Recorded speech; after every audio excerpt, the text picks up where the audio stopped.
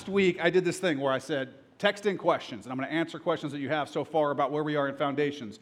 And you did that, and you did it a lot. And so what happened was and I won't even be able to get to them today. You can't text anything in today. I'm going to I just have a whole list of them from last time. So I'm going to keep going and answer. And here's the thing. I preach from the Word, and we'll be doing that today.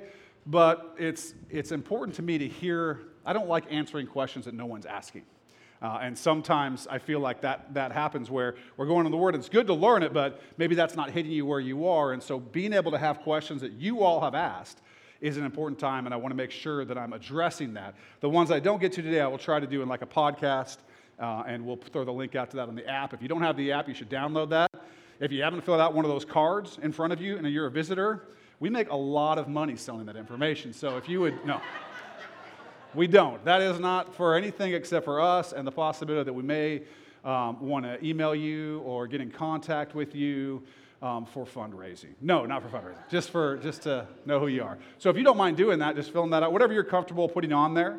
It used to be like all address and whatever it's like now. If you'll just put a phone and an email, amazing. Email only, we'll take it. Name, we'll take your name. At least then we know who you are. But I want to welcome you if you're new, if you've never been here before. You are welcome here, whether you're a Christian, whether you're not a Christian, if you're seeking, if you're asking questions, if you're wondering what it's all about, we're here and we're happy to answer those questions. We don't shy away from the difficult questions. We're really big on learning how to think. We really do believe that the Bible is the Word of God. We have good evidence to believe that. This is not a church where we are encouraging you to have blind faith and to just believe whatever I say just because I'm so good looking. That's not a thing. And it wouldn't work because I'm not good looking enough. But that's not what we do. We encourage you to think. We encourage you to come here and ask the questions that you have, and we'll answer them in truth and love. And so thank you for being here. I hope you get a chance to meet some people around you if you're new. Let's get started with these questions. Question number one. This is kind of a long one, so follow it with me. I'll try to keep it as simple as I can. It says, as a Christian, what does the Bible say about where we should fall between these two perspectives, or is there another third perspective? And here are the perspectives. Here's the first one. As Christians, we should avoid confrontation on socially controversial issues if it could hurt our witness and make Christians seem bigoted and exclusive, because we know God is beyond government and will ultimately win, aka it's not our job to convince. More passive witness. Now here's the other option. We should fight with all our being to promote and propagate biblical values regardless of whether people are seemingly turned away from Christianity, because it doesn't matter what the world thinks. It matters that we stand up for what's right, even if relationships are damaged, because Jesus didn't come to make friends. So these are the two one is sort of very passive, you just don't really say anything, and the other one is, you're the person that nobody wants to talk to. Those are the two options that are given. It says, note, I am assuming here the best way to witness is to create personal relationships that include planting seeds of faith and inviting people to church on an individual level, being transparent on my beliefs in a loving way. But this question is more for how we function within society at large. Okay, I think this is a good question because you see both of these, right? And to me, if you take these to the extreme, usually the extremes are not good, okay? Usually you want to be able to hold tensions. And so if you're the person who just never says anything, and you could go, you have a job, and you work there, and you've been working there for 10 years, and then somebody finds out you go to church or that you're a Christian, they go, oh, I never do that about you. That's not really a good testimony for you, right? Like, they should probably know that. Then there's the other person who everybody knows, everything they think, all the time, and all of them have blocked you on Facebook, right? There's that person, right, where it's like, it's nonstop, everything's anger, everything's frustration, everything's, the world's going to hell. Like, yeah. That's true. I mean, it's bad, but where are you supposed to be? And so here's my advice. I'm not suggesting that you should be in the middle on the issues. On the issues that are biblically true, you should be all the way over to the side that's biblically true. This is a question about how to live. The Lord tells us to live, wise as serpents, innocent as doves, right? Have some wisdom about the fact that people are not changed or moved by your yelling at them or your anger, or that type of a thing where you come in and all you ever want to talk about is how horrible everything is. People are actually more moved by, as this suggested, relationship. They want to know why Jesus is making a difference in your life, not just why you think that our culture is a disaster. They may both be true, but they want to know what's happening in your life. And so the best witness that you can have, here's the best witness that I have. Most of the time, I'm pretty happy. All of the time, I'm joyful. Joyful meaning that I have my hope in the Lord. And so I'm able to live, like, I didn't get much sleep last night. I've got this thing, I don't know what it is. Somebody's going to diagnose me and send me an email. Don't bother, I don't care. I'm not going to the doctor. But I've got this thing where when I breathe, like my chest hurts and my back hurts a little bit. Like maybe the internet says it could be like a thing with my lungs, whatever. If I'm not here next week, that's what happened. I died. But it was hard to sleep last night. You know what? I'm still joyful. I'm still joyful, okay? I still have joy in my heart when bad things happen, and that's the witness. At the end of the day, they know what people know what the Bible says by and large about the issues of the day. What they want to know is, how is Jesus affecting your life? How are you being changed and transformed by Jesus? That's to the individual. The bigger question is, what about in society? How should we advocate in society? Are we worried about whether we look like bigots? Are we worried about whether people think we're exclusive? Things like that, exclusive meaning that we think Jesus is the only way and everyone else is wrong. Here's the deal. We do think that. Obviously, we think that. Just like everybody else thinks whatever their thing is the only way. Even if they say everything is the way, that's still exclusive, right? Because what they're saying is that every single person, Muslim, Jew, Christian, Hare Krishna, whatever, all of whom say my way is the way, they're all wrong because every way is exclusive, okay? So it's not a problem being exclusive. And the fact is, now the word bigot is just a way of ending an argument, right? It's not a real thing. So don't worry about the fact that the positions that you hold that are scriptural are considered by some people to be the wrong side of history or bigoted or that type of a thing. That's going to come and go, okay? Let me just tell you something. God's not a bigot, okay? God's not a bigot. And so if you go with this word, what you're actually doing is showing love and affection and care. That's to the world. That's when you go to the voting booth or the PTA or the whatever, advocate for the policies that you think are right. But as to individuals, don't spend all your time telling them how bad they are, okay? You can explain that they need Jesus, but to spend all your time talking about how bad they are is not a great way to live in the world. So, individually, this thing is exactly right. Best way to create, to witness is to create personal relationships, plant seeds of faith, love people. Don't just pray for their salvation, pray for their hurt ankle. Don't just pray that they would stop doing whatever they're doing. Pray for the fact that their sister has a problem. Show real love and care about that individual person. And then you can deal with and open up to the conversations that you can have about the other things in the culture that are a mess, okay? We will always have things in the culture that are a mess until the Lord comes back, okay? That's going to be the case. You should care about that, but you should care as much more, really, about the Great Commission that we have on the wall out there, okay? The Great Commission on the wall, right? We're making disciples, baptizing them in the name of the Father, Son, and the Holy Spirit, teaching them all that Jesus has commanded, right? For lo, he is with us always, even to the end of the age, amen. Make sure that that's your focus. But don't be so mealy-mouthed.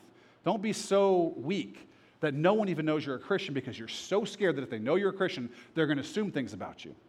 People should know that you're a believer. How else would they know to come and talk to you when they're struggling? How else do they know who would actually pray for them if they asked?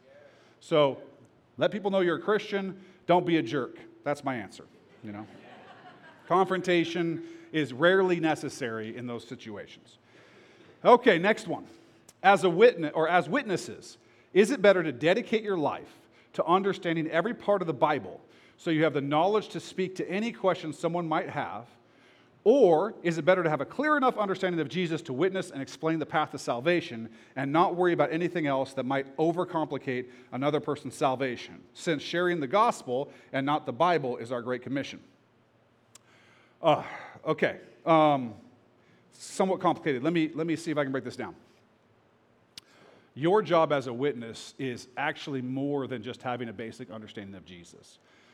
If you want to truly witness and make a disciple, you're going to have to know kind of an awful lot about Jesus, right? And so at least we'd say, at least the New Testament. You got to know what Jesus said. You got to know the path of salvation. You got to know all that. But the thing is that the whole Bible is about Jesus. The whole Bible. I'm going to read you a few scriptures. By the way, there's Bibles that look like this in the chairs in front of you. If you don't have a Bible, take one of those. Take it home. It's yours. You don't owe us anything for it. We want you to have it. We want you to have the Word of God in your house. Read this. It will change your life. It will transform you. It will lead you to Jesus Christ. Let's read a couple verses. John 5:39. This is Jesus saying, you search the Scriptures. Okay, now he's talking about the Old Testament here. He's talking about the Old Testament Scriptures. You search the Scriptures, for in them you think you have eternal life. And these are they which testify of me. He's saying the Old Testament testifies of me. John 5:46, for if you believed Moses, you would believe me, for he wrote about me. John 1:43-45. The following day, Jesus wanted to go to Galilee, and he found Philip and said to him, follow me. Now Philip was from Bethsaida, the city of Andrew and Peter. Philip found Nathanael and said to him, we have found him of whom Moses in the law, that's the first 5 books of the Bible, and also the prophets, that's all lots of the Old Testament, wrote, Jesus of Nazareth, the son of Joseph. He's saying, this is the Messiah that we've seen through the entire Scriptures, the Old Testament at that time. It's all about Jesus. Luke 24:27. And beginning at Moses and all the prophets, he expounded to them. This is after he's risen from the dead. Okay, so he's walking the road to Emmaus. He comes to these 2 disciples, and they don't know who he is, and he's talking to them. So he expounded to them in all the Scriptures. This is the Old Testament again. The things concerning himself. Same chapter a little bit later. 24:30-32. Now it came to pass as he sat at the table with them that he took bread, blessed and broke it, and gave it to them. Then their eyes were opened, and they knew him, and he vanished from their sight. And they said to one another, did not our heart burn within us while he talked with us on the road and while he opened the Scriptures to us? The whole Bible is about Jesus. So this is not a one or the other. Should we know the Bible and dedicate our lives to knowing the Bible really well, or should we just know enough about Jesus to evangelize? My answer is yes, right? Yes, you should do both of those things. Your whole life should be dedicated to learning the Scripture. We have nothing else that speaks the direct Word of God but this. There is nothing else but this that speaks the direct Word of God. There's things we can understand through nature. There's things that God can sort of reveal to us, but we actually have the revealed Word of God here. So to not study it would be a huge mistake. You're missing out on a lot of stuff. And we have to be able to give people more than just a general idea of Jesus, okay? And there's a reason for that. There are other religions that talk about Jesus and have beliefs on Jesus. The Muslims have beliefs on Jesus. The Mormons have beliefs on Jesus. There's lots of religions that have beliefs on Jesus. But if you don't know enough about Jesus, you're not going to know which things are false and which things are true, right? This is what it says in 1 Peter 3:15-17. But sanctify the Lord God in your hearts and always be ready to give a defense to everyone who asks you a reason for the hope that is in you. You have a hope of eternal life. You need to be able to give a defense and answer everyone who asks for a reason for that hope with meekness and fear. This goes to that question before. Having a good conscience, that when they defame you as evildoers, you bigot, you terrible person, those who revile your good conduct in Christ may be ashamed. For it is better, if it is the will of God, to suffer for doing good than for doing evil. You have an obligation not just to be able to talk generally about Jesus or just to know generally how you get saved. Those are important things, and you should know that. Start there. But to understand who Jesus is, to understand God, to understand you, to understand this world, to understand all, you got to know the Scriptures. There's life in the Scriptures. And so I would highly encourage you. That's what we do here every Sunday. That's what we try to do at life groups. Look, you have YouTube. There are tons of really strong teachers that you can hear the Word of God from, as well as reading it yourself day by day. We have in the app, we've got a Bible thing. That's what I actually use for my daily Bible reading. I actually listen to it instead of reading it in a thing with a daily reading. In the Bible, very easy. You turn it on, you push the day, you push play, it reads it to you. I mean, it can't get much easier than that, right? Like, how easy do you want it? I don't know. I can come to your house, I guess, read it to you in the morning, but it's not difficult. You just have to make it a practice and a habit because you need to know the Word of God. All right, next question. Was Jesus cool? Yes. He is cool. He's still alive. I don't know if you know that. He's alive. He rose from the dead. Jesus is cool. All right, we got that done. All right, next. I'm starting to read the Bible from the book of Genesis. So starting the book of Genesis. When God is displeased with the people because they were evil and decided to wipe the world and start over with Noah, how is that loving? I know they were evil or wicked, but did they not know of the Lord and still look to him? God says he loves even the lost. When someone asks me, how can you say he's loving and kind, but he killed the whole population? Okay, so that's complicated, right? We're talking about the flood, right? And Noah. Let's go to the scripture. That's usually what we're going to do. Genesis chapter 6. Yeah, it's in the Old Testament at the beginning. Genesis chapter 6. I'll even give you a page number if you're using one of these Bibles. It's on page 5. All right. Let's look at it. Now it came to pass when men began to multiply on the face of the earth and daughters were born to them, that the sons of God, these are certain angels here, saw the daughters of men, that they were beautiful, and they took wives for themselves of all whom they chose. Bad idea. That was never the intent of God. Never. That was not the intent of God. So they took wives, all right? And the Lord said, my spirit shall not strive with man forever, for he is indeed flesh. Yet his days shall be 120 years. Some of you are getting close to that. Congratulations, I can see. There were giants on the earth in those days, and also afterward, when the sons of God came into the daughters of men, and they bore children to them. Young people, you ask your parents about that. I'm not going to explain that one to you today. Those were the mighty men of who were old, men of renown. Then the Lord saw that the wickedness of man was great in the earth, and this is super important, understand this, that every intent of the thoughts of his heart was only evil continually.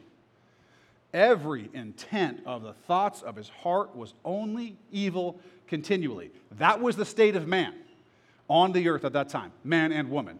The women are like, yeah, that's how men are. No, this is men and women, okay? They're talking about mankind. Only evil continually. And the Lord was sorry that he had made man on the earth, and he was grieved in his heart. So the Lord said, I will destroy man, whom I have created from the face of the earth, both man and beast, creeping thing, and birds of the air, for I am sorry that I have made them. But Noah found grace in the eyes of the Lord. This next verse is important.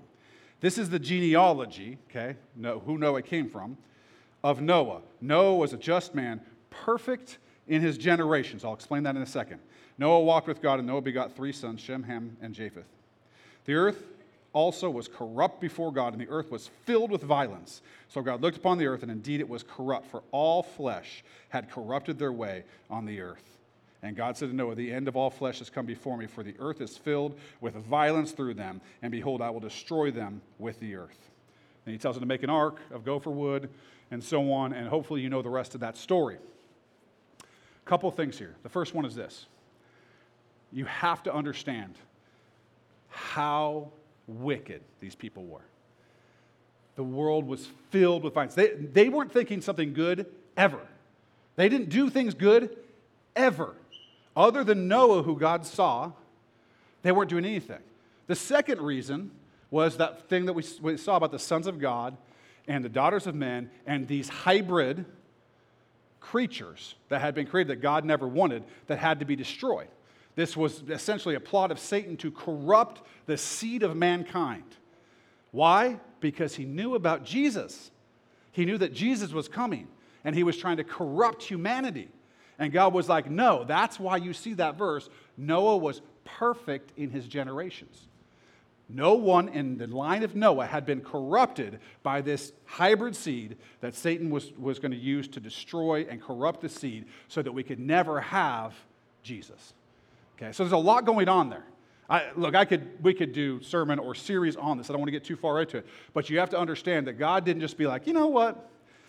Made these people, let's kill them all. That's not how it worked. That's not what he was thinking. But there's a couple questions to ask yourself, okay? If God is love, because that's what we're talking about, how can he be loving and do this? Does love require justice? You just ask yourself that question. When someone harms you, is the loving thing, when somebody does evil, is the loving thing to allow that to happen or to create accountability for that evil? Would it have been loving if the United States in World War II just said, yeah, Hitler's evil, but our love means we can't do anything about it? No, right? Obviously, love requires justice. You give justice to those who you love. If God is a God of justice, he gives justice to those that he loves. So you got to ask yourself another question. Does God have the right to destroy those he created? He made them. Yeah, he certainly does. Does God have an obligation to punish those who do evil if God is righteous and just? Yes, he does. He does. And so when God destroyed these people, he did that in justice because of their utter wickedness. And he was completely justified in doing so. They had gone so far, that they were irredeemable. Irredeemable. Now some people might say, well, what about the babies? Well, the same thing with babies now. If they're babies and they're before the age of accountability, of course the Lord took them to be with him, right? But as soon as they were at the age of accountability, where they could actually think or have an intent, all of their intents were only evil continually. These were broken, wicked people.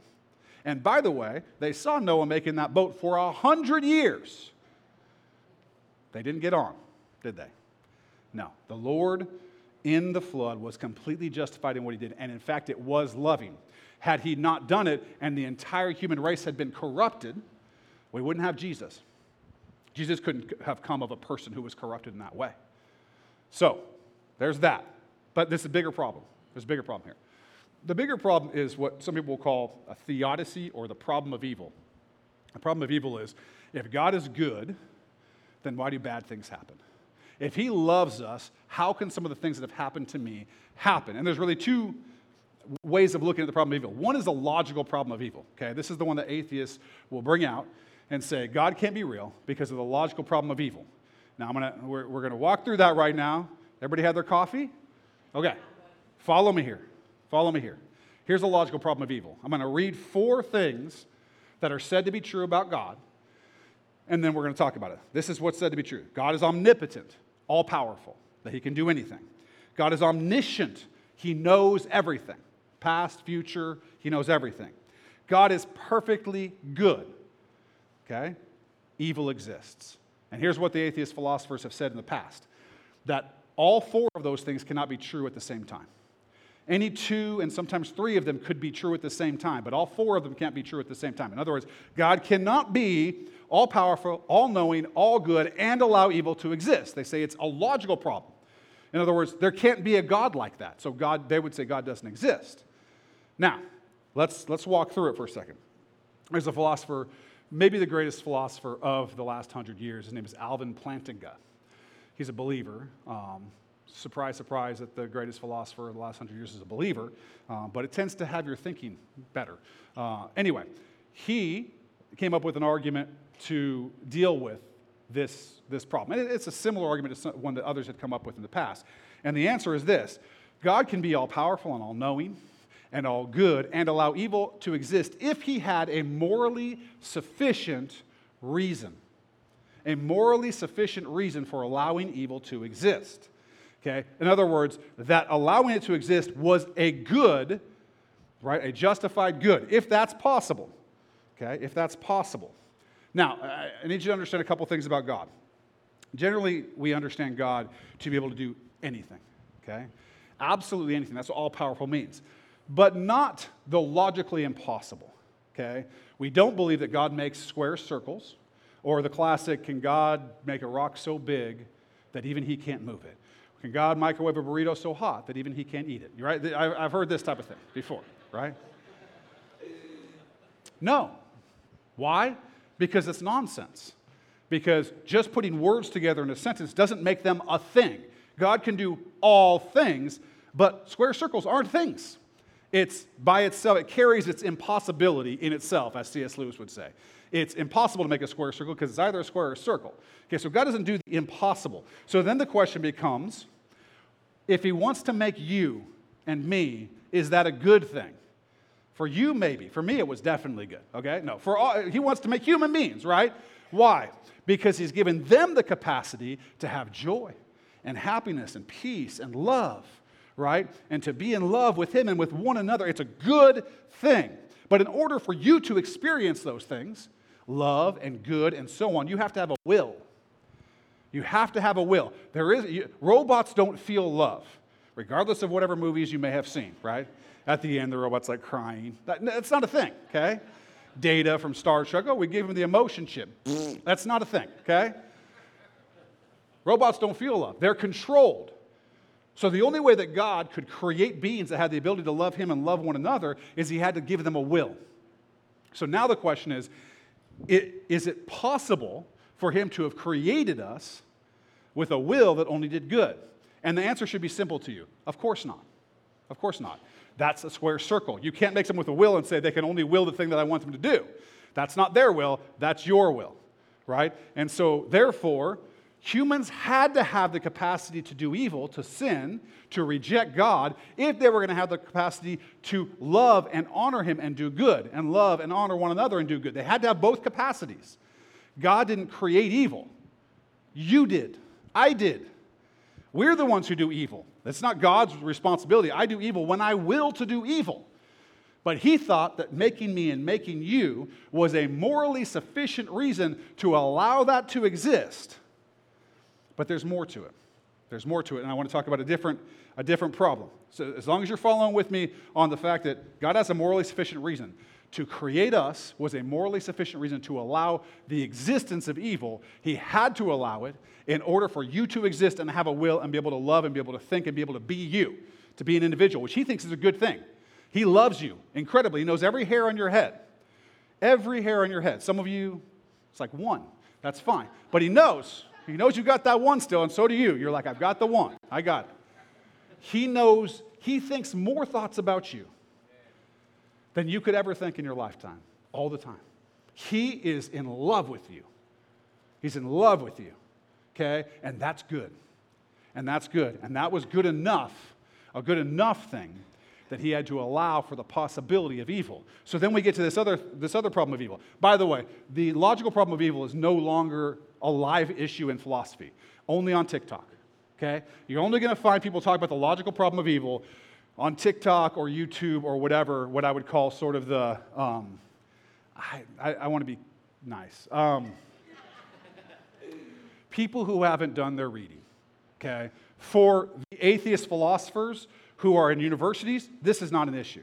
They admit, the atheists admit, that Plantinga's solution, and it's not only his solution, his is just the one that they talk about, but the morally sufficient reason solves the logical problem of evil. You can have a God who is all-powerful, all-knowing, all-good, and still have evil exist. It is logically possible, and so the logical problem of evil is gone. But there's a different problem of evil that remains.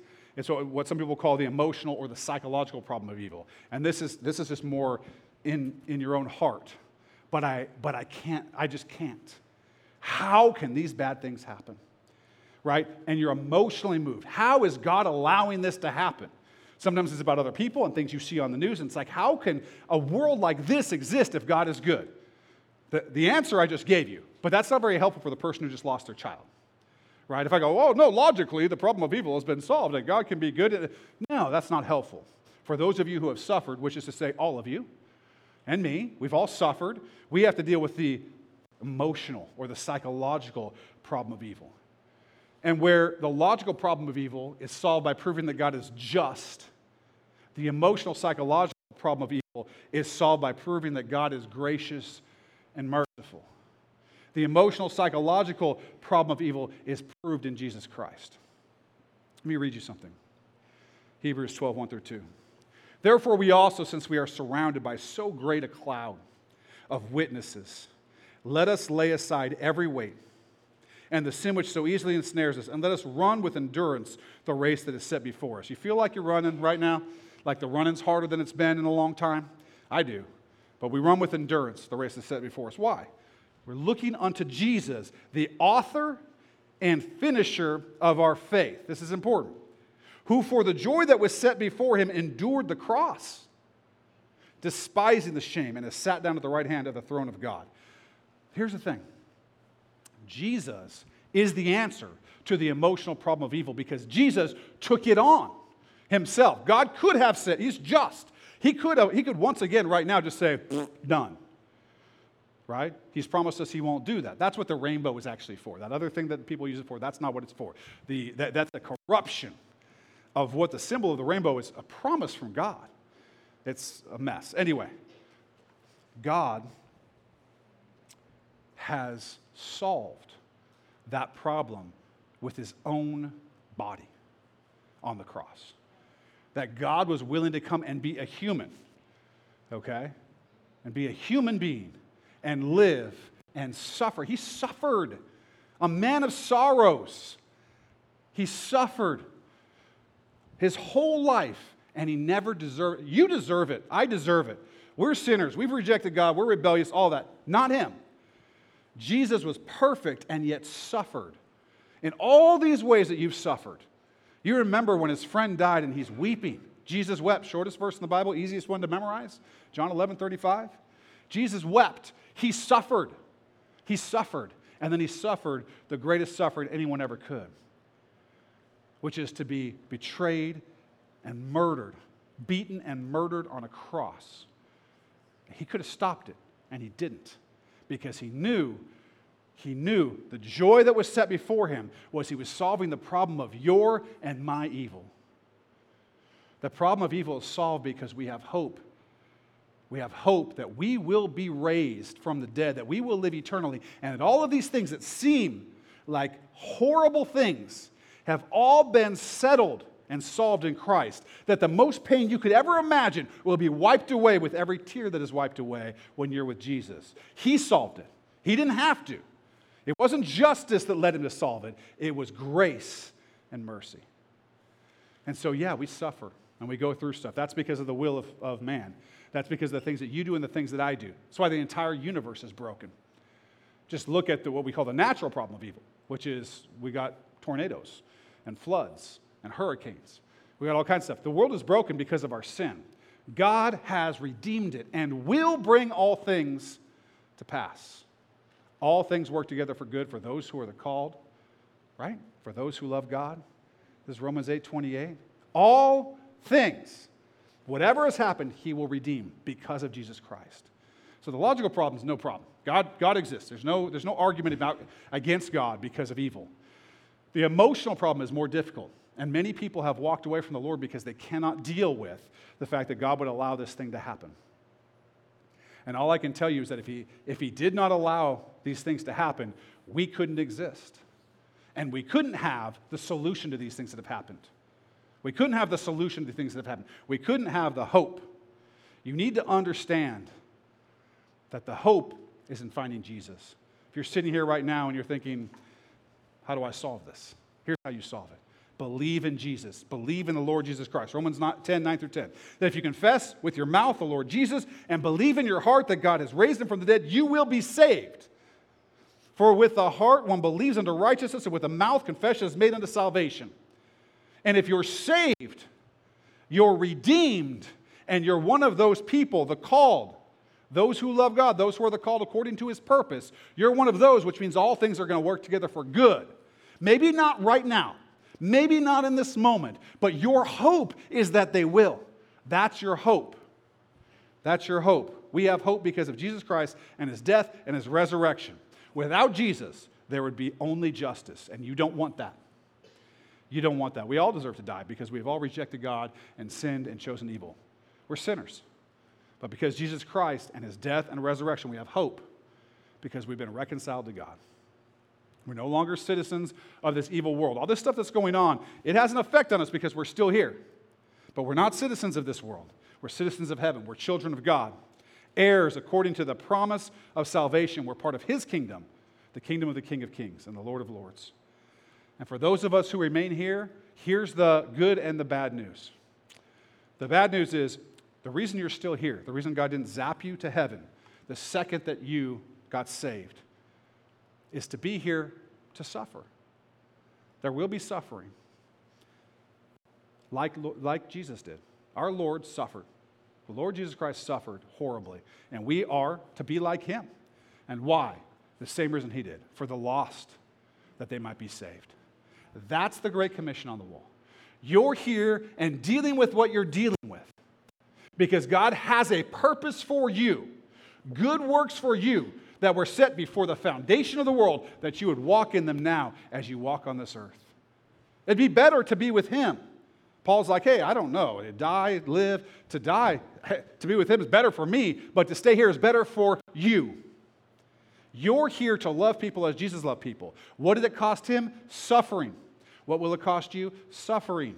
Anybody who tells you that's not true Any pastor who gets up on the stage and says it's not about suffering is selling you something.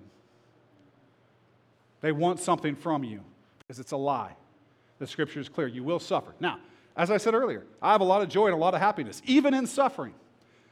Even in suffering. There's still a lot of beauty in this world that God created. There's still a lot of joy. There's still a lot of happiness. I love you. You love each other. You love your family and your friends. You have a lot of good things, but there will be suffering. That's part of having to be here in this broken and fallen world, but we're not citizens of this world. We're here to make other people not citizens of this world. That's the Great Commission. That's what it's all about. 1 Thessalonians 4:13 through 14. But I do not want you to be ignorant, brethren, concerning those who have fallen asleep, lest you sorrow as others who have no hope. For if we believe that Jesus died and rose again, even so God will bring with him those who sleep in Jesus. In other words, those of you who have lost people and suffered, they're in Christ. They're with him, as will you be. Don't sorrow as those who have no hope. There are those who sorrow because they have no hope. If you're an atheist, you have no hope. Your best hope is eaten by worms, right? Like I disappear and it goes away. The problem with that is that you know in your heart that you're eternal. You know that if you just think about it, just focus on it, meditate on the Word of God, you realize you were not made to die and think no more. You are made to be eternal. You can feel it, that there's something wrong with death. We don't, when an animal dies, we're like, yeah, the animal died. We might be sad, but I've never had a cat, well, especially a cat, that I've thought should live forever, right? I'm kidding, I love cats. Love cats.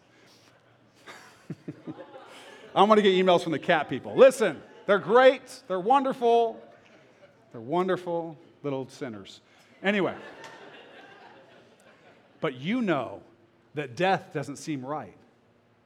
Cats and dogs, they don't fear it. At this point, it's just a part of their thing. But you were not made to die. And that's your hope.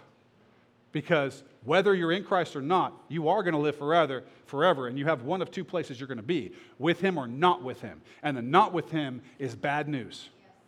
Real bad news. And it's real. And you only have one life. It is given for a man once to die, and then the judgment. We avoid the judgment if we're in Christ. Not because we couldn't be judged, but because he's paid the price already. We get to look to him, and we get his righteousness. If you are not in Christ, you don't get to avoid the judgment. A very uncomfortable truth if you're not in Jesus. And so, confess with your mouth Jesus is the Lord, and believe in your heart that God raised him from the dead, and you will be saved. No longer under judgment. All right, next question. We got time. Question, not getting worked up about the trans thing is very difficult if you have children.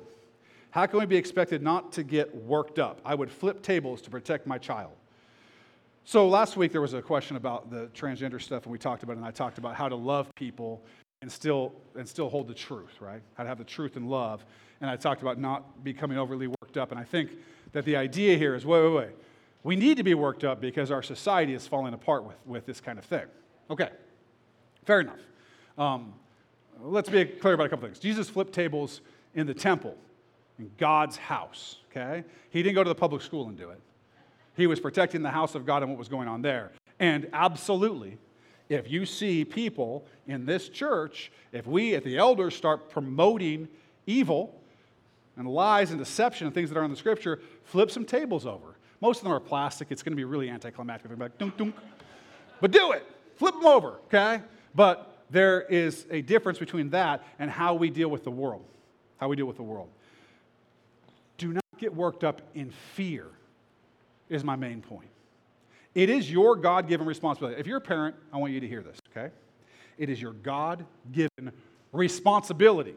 Yes, it's your right, but rights are about responsibilities. It is your God-given responsibility to raise and teach your own children. Okay? And I'm not saying you have to homeschool your children. Some people choose to go that route, and that's great. I'm not saying when teach, that means that no one else can have any. Somebody's got to teach my kids math. Well, my wife can do that, but I don't know. Especially the new math, what's going on with that, right? I don't know. Anyway, what your children are exposed to at school must be answered by you when they come home. They must be taught correctly at home. Let me just help you with something. You are not going to be able to protect your children from ever hearing falsehoods and lies. okay? Especially if you give them one of these things, okay? You give them one of these things, they're going to hear a lot, but they're going to hear it either way. I mean, think about how young you were when your first naughty friend told you about whatever, right? They're going to hear it. The question isn't whether they're going to hear it. The question is, what are you going to say? This comes back to knowing the Word of God well. How are you going to teach your child so that they can reject that, so they see the truth of it, not just because I told you so, but because you can give a reason for the hope within? You have an obligation for apologetics, which is a defense of the faith, with your own children. So when they go to school and the school says, you should experiment, you don't know what your gender is, you should experiment and think that, or you don't know what your sexuality is, mess around with everybody, right? And that's happening, no question about it. That's happening. So whose responsibility is it to teach your kids that that's a lie from the pit of hell? Your responsibility. Your responsibility. I'm not saying don't send your kids to public school. I went to public school, and I'm fine. And I went to public school, and I'm fine.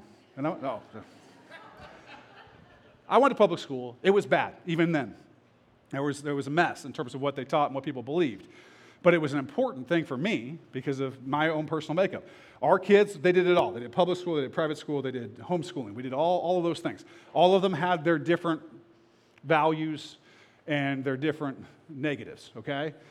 If you have children, make that decision. My thing is, if you can afford it, homeschooling or a Christian private school is going to equip your child in a way that's good. But some of you are like, no, my kid's going to do well in the public school. We can't take all the Christians out of public school, right? Jesus wasn't like, well, don't go where the sinners are.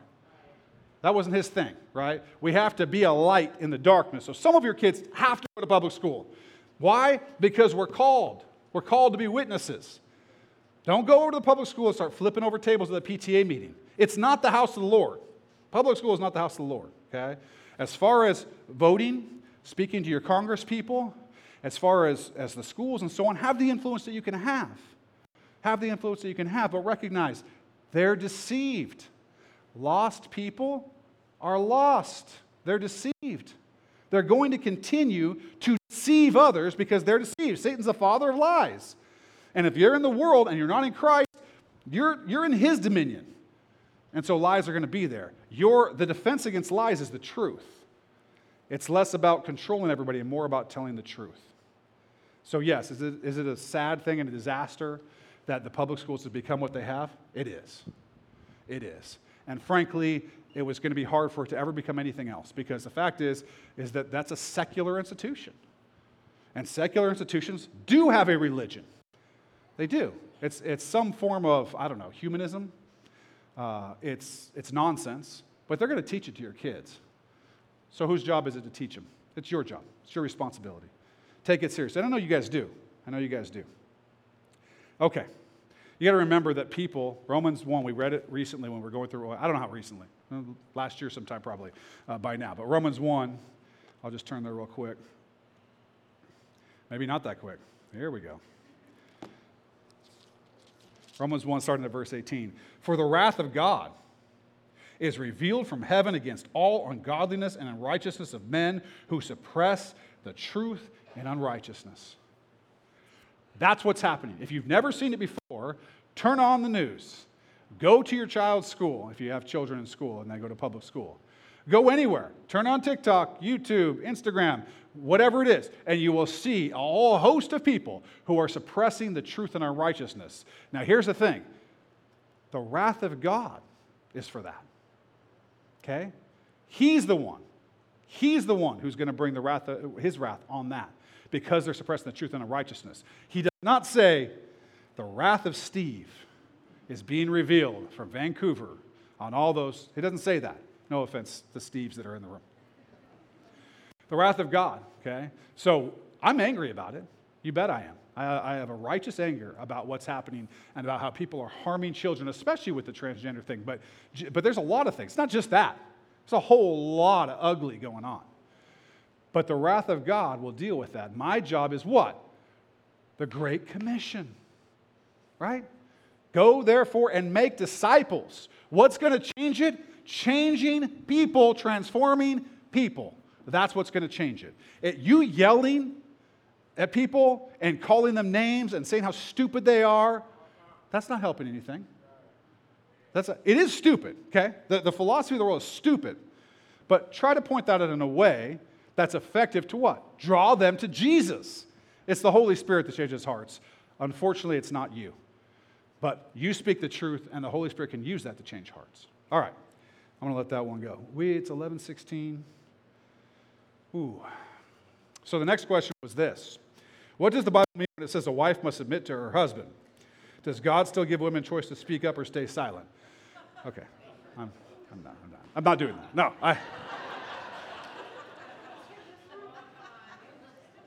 All right, let's do it. Woo! Getting me in trouble, everybody. Let's go to 1 Peter chapter 3. Look, I'm reading the Bible. Don't get mad at me, all right? All right. I feel like I am walking on scary ground here. All right, chapter 3, we're going to read the first 12 verses. Wives, likewise, be submissive to your own husbands. I can't even say it. I'm scared of you so much.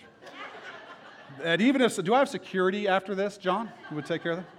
Even if some do not obey the word, they, without a word, may be won by the conduct of their wives when they observe your chaste conduct, accompanied by fear. Do not let, it's fear of God, not fear of your husband.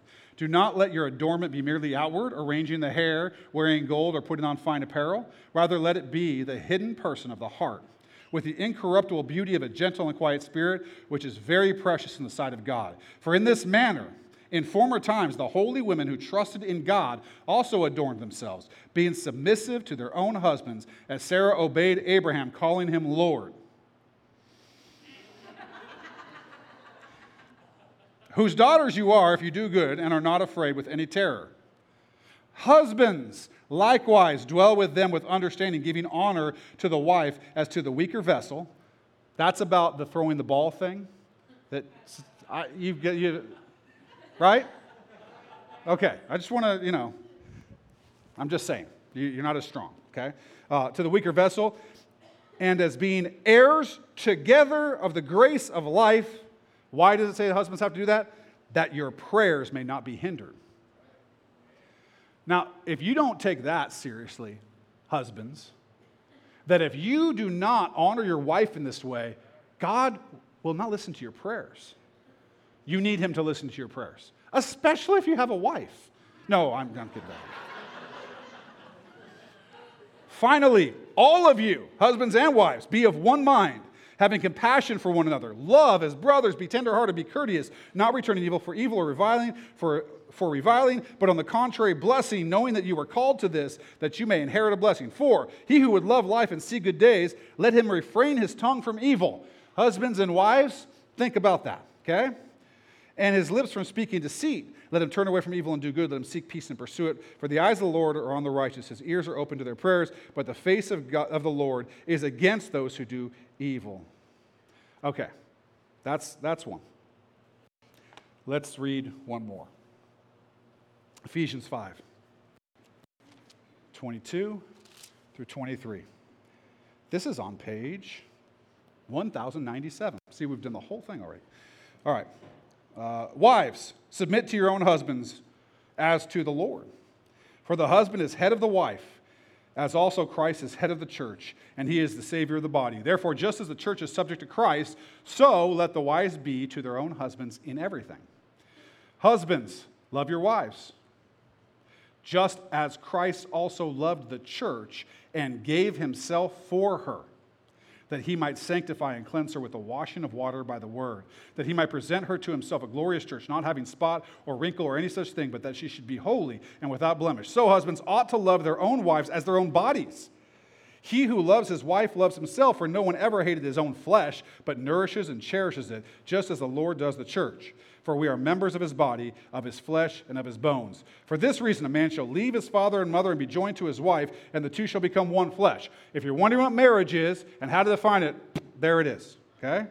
It's all over the scripture. This is a great mystery, but I speak concerning Christ and the church. Nevertheless, let each one of you in particular so love his own wife as himself, and let the wife see that she respects her husband.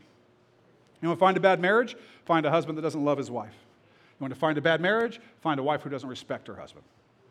It's real simple. You ever done marriage counseling? Real easy. One of those is usually missing, if not both. So here's the deal. Are wives to be submissive to their husbands? Yes. Sorry. I know that we're in the 21st century now and that's all backwards. And no, that was just for the time. Nope. Absolutely 100% this is the pattern. But who are all the instructions for here? Husbands, you're to love your wife, listen, as Christ loved the church. What did he do for the church? Died for it. So listen, does anyone have a real problem submitting to the love of Christ? Not if you understand it. If you understand who Jesus is, you don't have a problem submitting to him. So a wife isn't going to have a problem submitting to you, husband, if you're loving her like Christ. Unfortunately, some husbands are like, she never submits to me. I don't understand why. I treat her like garbage all the time. Shouldn't she submit to me?